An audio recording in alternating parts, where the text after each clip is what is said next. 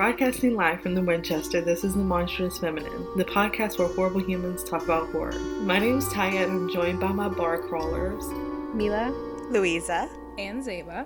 And this month's theme is horror comedy. Before we get into the film, go ahead and follow us on Spotify, YouTube, or the Apple Podcast app. You can find all of our links on our Instagram at The Monstrous Feminine Podcast. This month we'll be talking about Shaun of the Dead, directed by Edgar Wright, Cabin in the Woods, directed by Drew Goddard, and Attack the Block, directed by Joe Cornish. If you would like to hear our bonus episode on Little Monsters, directed by Abe Forsyth, then head over to our Patreon and pledge to hear bonus and extended episodes. We hope you enjoy.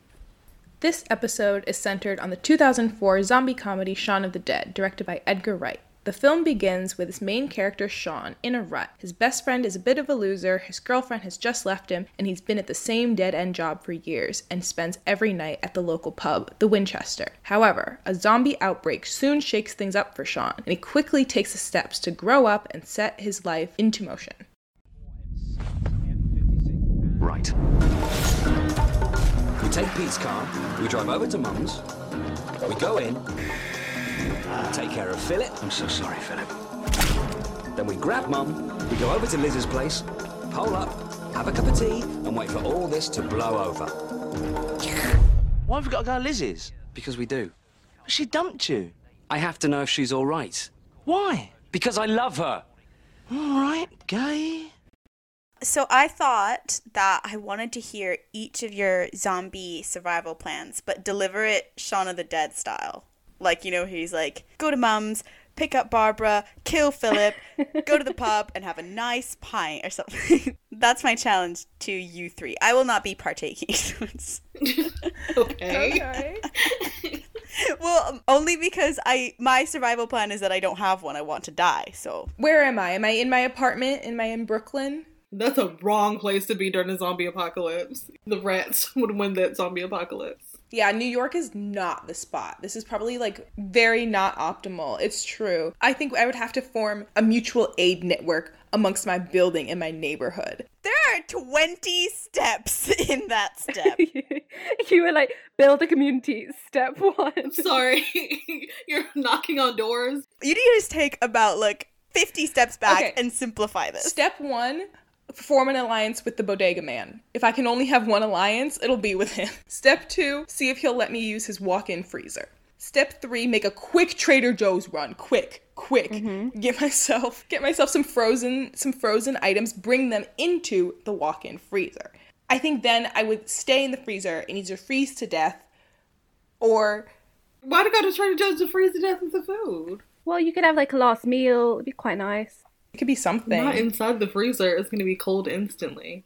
Okay, quicker than this. We need a quicker punch to your plan. All right, so there's. I think the next step would be, as soon as things have died down a bit, I got to take the subways. I got to align with the mole people, with the rat people, because I feel like that will be the only way to get from point A to point B, because New York's too big to walk it. You're going to go into an enclosed space with no exit. That is the worst plan. Have you seen Train to Busan? The train was the best place to be.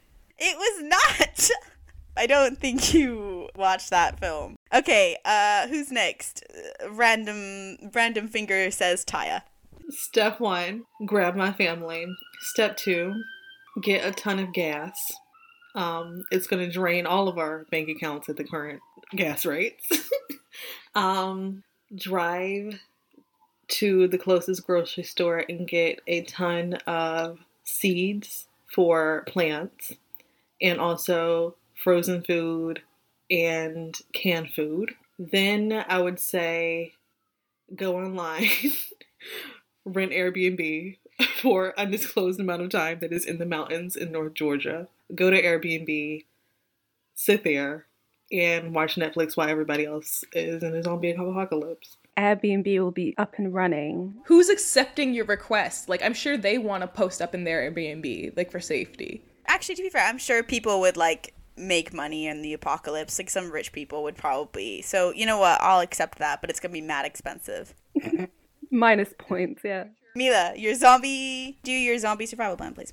Yeah, step 1, stay where I am and do nothing.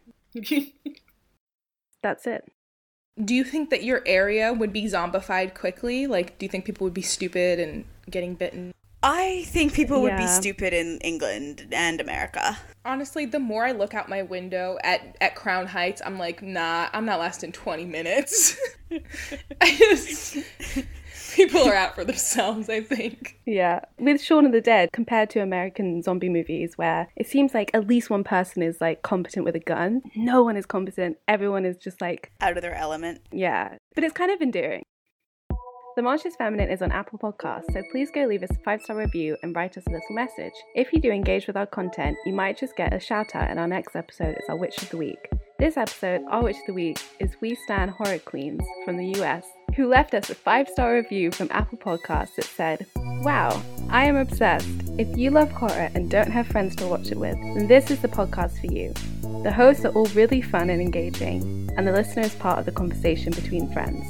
Also, I love the way films are discussed through a critical and artistic lens. Love it." If you don't have friends, I love that. Yeah, if you don't have friends, we'll be your friend. A lot of my friends didn't like horror because it's kind of a niche. So that's true. We can fulfill your niche. Thank you so much. We really appreciate you going on Apple Podcasts and leaving us such a lovely review. Hearing you guys say that you enjoy like hearing our conversations and that you feel a part of it is just the best thing ever to us. Hope you have a wonderful week and year and all your dreams come true. Friendly reminder that we are also on Patreon. For £1 a month, you gain access to our Discord.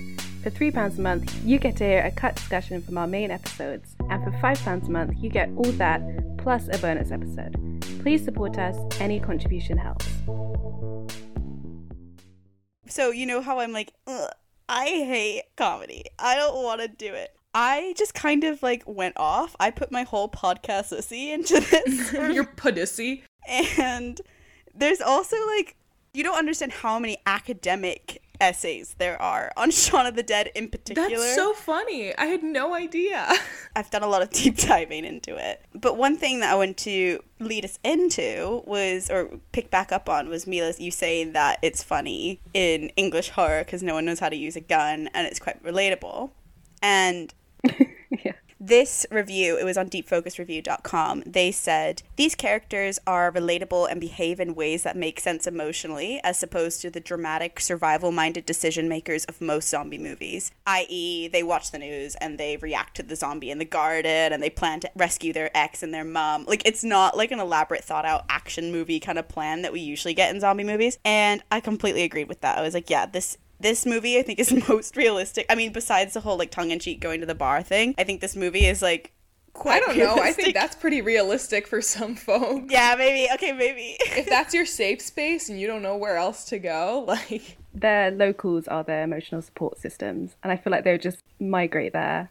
That's true. Like, but English, like, boys, their relationship with the pub is unbreakable. That is an unbreakable bond. Who knows how to shoot a gun? I do.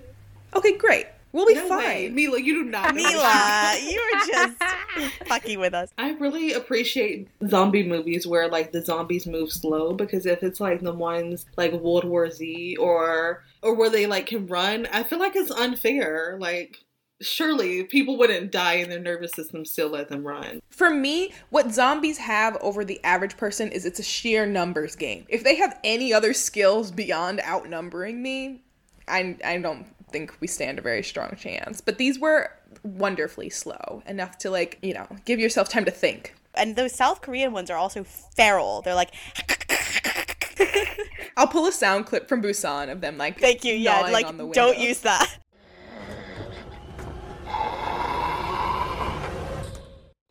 Way better than mine. But you know, they sound like they're like frothing at the mouth practically. They get like rabid basically, and I think that's terrifying. It's kind of like a different purpose those kind of zombies have. It's like a more immediate fear, and it's more like visceral. But like in Shaun of the Dead, like obviously like, it's comedy, but it's also kind of like things are just happening around the zombies. Like the zombies don't matter. Yeah. Shaun of the Dead is interesting, like, because it's comedy to me is like the comedy of the cartoon show, the regular show, where it's like Yeah. comedy, but it's also like growing up and becoming an adult. How old is Shaun supposed to be? He's grown. 29. He is not 29. How old was he when he played that? Simon. When I watch Love Island and they say they're 21 on Love Island, I'm like, babe, you're cool 31. But they really are 21. Simon was born in 1970, and this film came out in 2000. He was 34. He is like the quintessential like white middle class English dude, Shaun. Like that is exactly how they would act. I wouldn't necessarily say middle class. Well, I guess Really? no, actually his family is. Yeah, but we'll get to this a little bit later. The Marxist breakdown that I see in this notes.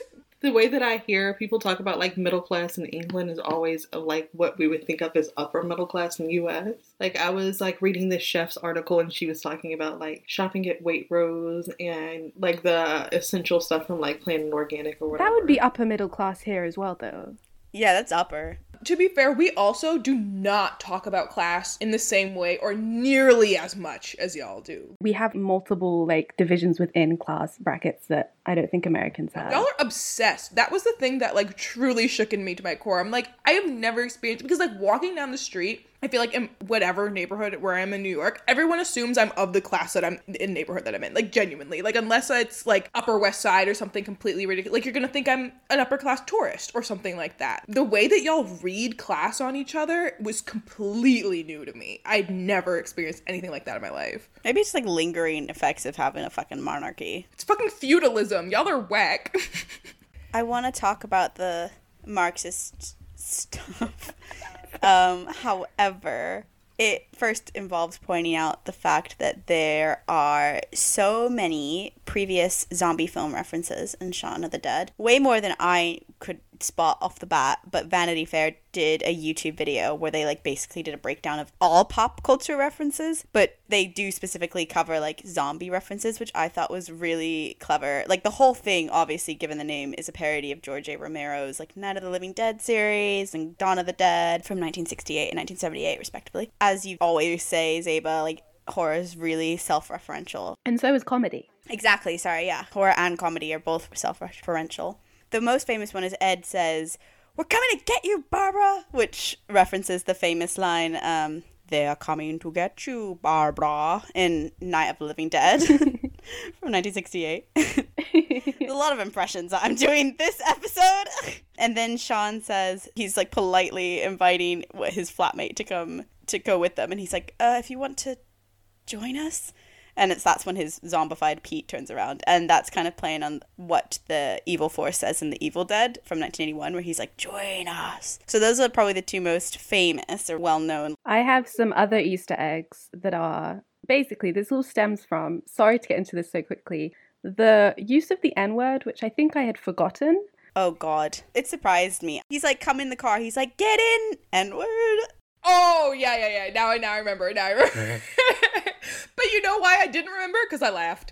I laughed because I was uncomfortable, but like I definitely did laugh. When that came around, I went on Reddit and I was like, N-word, Shaun of the Dead. And basically a lot of the like, oh, it's because he's a gamer. He would just like have that vocabulary, blah, blah, blah. I thought he was imitating Flavor Flav. Like gamers are known to do. Gamers are always imitating Flavor Flav. I don't know if you've noticed. Someone very helpfully did point out that the repeated line where people keep saying, "You've got red on you," is obviously like a play on like it being blood, the red pen, but it's also a line from a video game that Nick Frost's character, what is he called? Ed? No, maybe Ed. Yeah. He's playing Time Splitters too, and they have that line. So that's where that's from.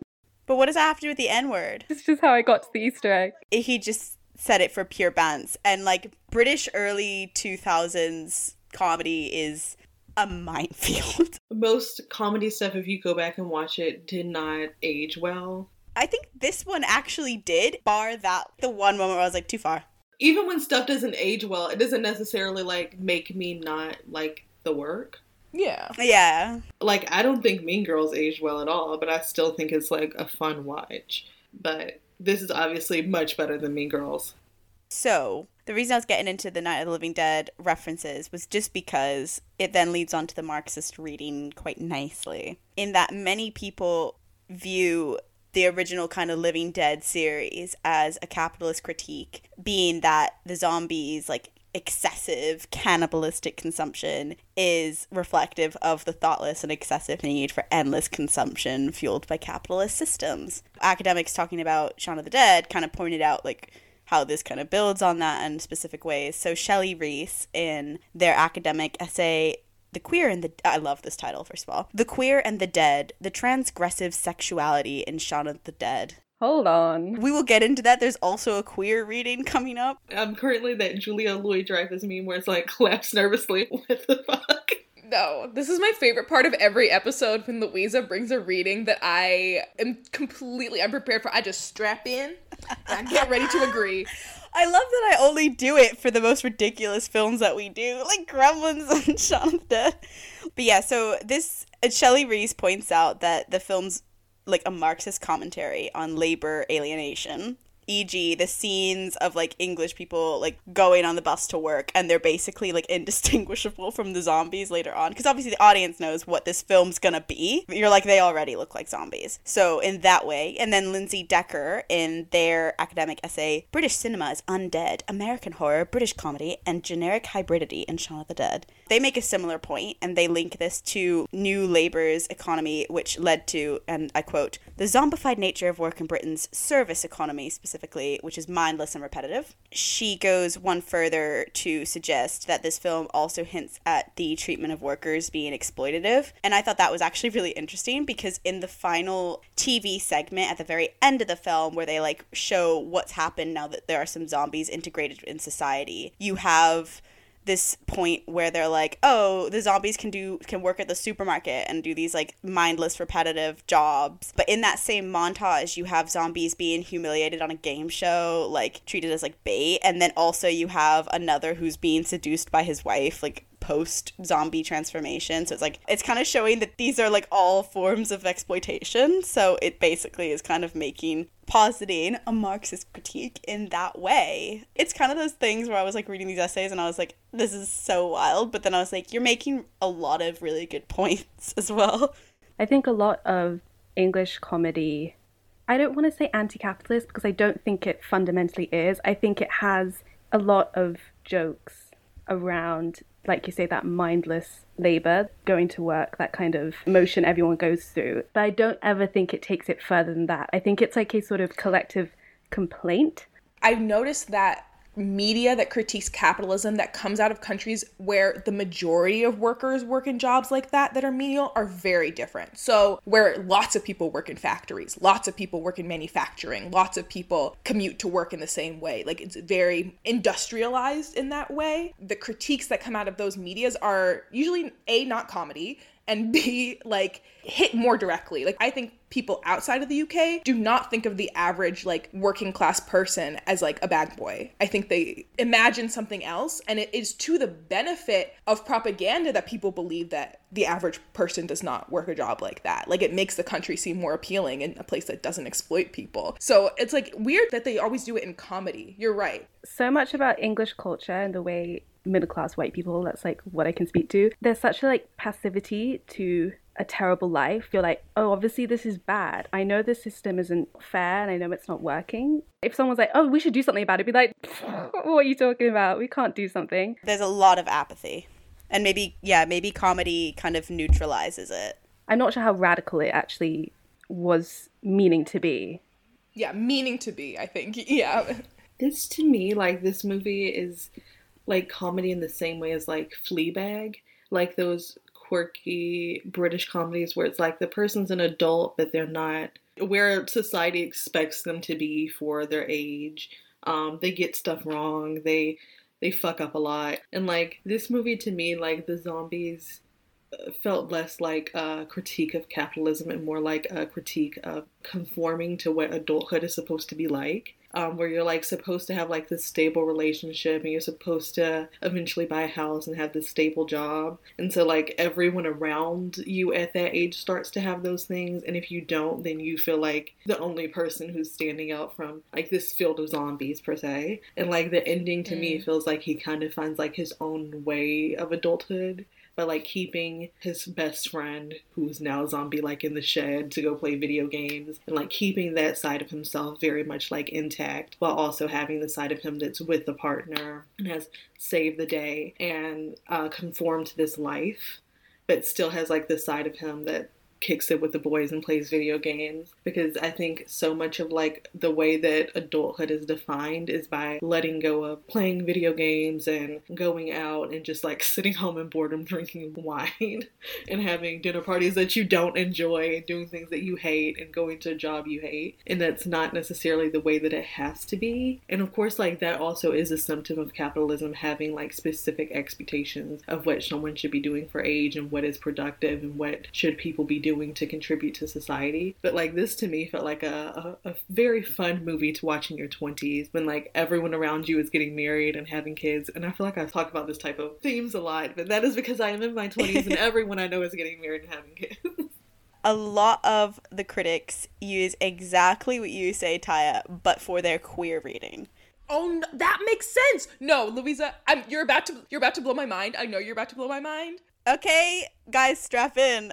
I'm going to take you through the readings. Like, they kind of tell a narrative, so you got to hop on with me. And I've got to start first with a little bit of Mon Femme, which is the psychosexual reading. So, in Shelley Reese's academic essay, like I said, The Queer and the Dead, Transgressive Sexuality, they really focus on the Freudian / Oedipal kind of aspect of it, in that he hates his stepdad, and he also wants to kill his stepdad, like, immediately. Like, immediately. The second chaos breaks out, he's like, I gotta kill Philip. He also calls Philip a motherfucker, and he points a cricket bat at him, but then he lowers it because Philip kind of emasculates him. And his mom also makes jokes which emasculate him. When he points the cricket bat and he's trying to be all macho, she's like, oh, darling, you should put that in the yard sale. And just like doesn't get the point at all. And then he gets phone calls from his girlfriend and his mother, and they're very much confused, and there's sexual jokes about his mother and his girlfriend from Ed.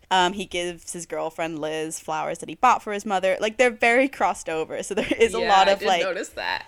So there's a lot of like, obviously you can supercharge that with some Freudian reading of it, because like it's, yeah, he's a mama's boy, and the point is that he hasn't grown up, but there's an obvious, like, Freud interpretation there. And you could see it a little bit as Creed as well. Like, if you think archaic mother, because he does actually have to kill his mother when she turns to a zombie and wants to eat him again, which is, like, archaic mother loves reincorporation, bringing back into her body. So him killing his mother is, like, the final part of, like, growing up. Shut up.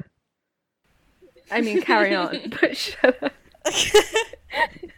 This is what other people have pointed out. This leads us to, there's Catherine A. Cady and Thomas Oates' essay, Family Splatters, Rescuing Heteronormativity from the Zombie Apocalypse. I don't have any specific quotes there, but overall, they talk about how zombie movies really sentimentalize the nuclear family. And they do, because it's always like, let me go rescue my immediate family, which you would do. I'm not saying that's necessarily unrelatable, but there is like a glorification of like that core nuclear family structure. Okay, and then Shelley Reese, again, basically, they locate Ed as You're gonna tell me he's gay. I'm gonna have some things going on in my brain. I'm not saying that he's gay, if that's what you want. Shelley Reese locates Ed as his libido, because in the very beginning, when Liz is like, we need more time together, it would be nice if we could, and then Ed in the background goes, fuck! So it's kind of like saying that he's the reason that they can't fuck. Oh, the joke about them being like together and boyfriends. There's also that joke.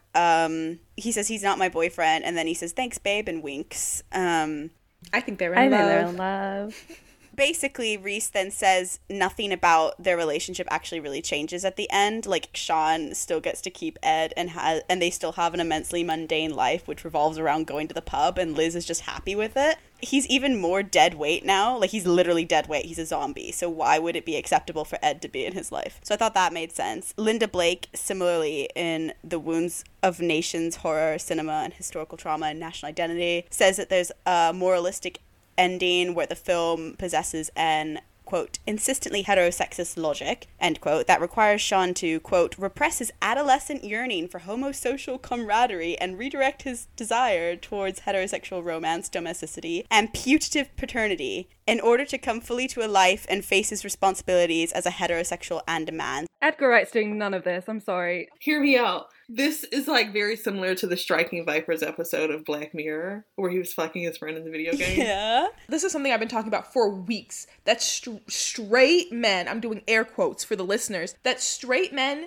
hate women so much that they are gay. The way that if they were attracted to their friends, would be fucking their friends, would be in relationships with their friends. Like the way they don't want to talk to women, they don't want to have to do anything with women, they just want to have sex. And they think that the exchange or the transaction is like, I have to like talk to women and be nice to them and do X, Y, and Z and get them things and take them out and do whatever to get sex.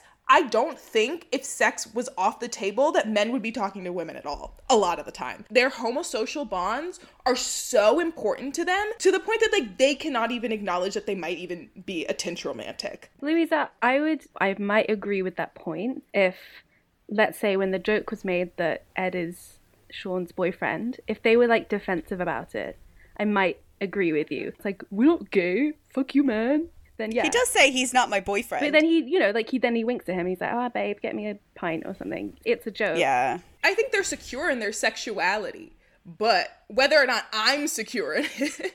I get what they were saying in the sense that it does seem like a lot of straight guys hate women, particularly also if we're talking about stiffy British guys. Like, when you said stiffy, I didn't know where you were going with it. Okay, mind out the gutter, children. But, you know, like stiff British men when they're like, my wives are such nags, you know? And it is like, why are you married? Like, why did you marry them? They don't like being around women.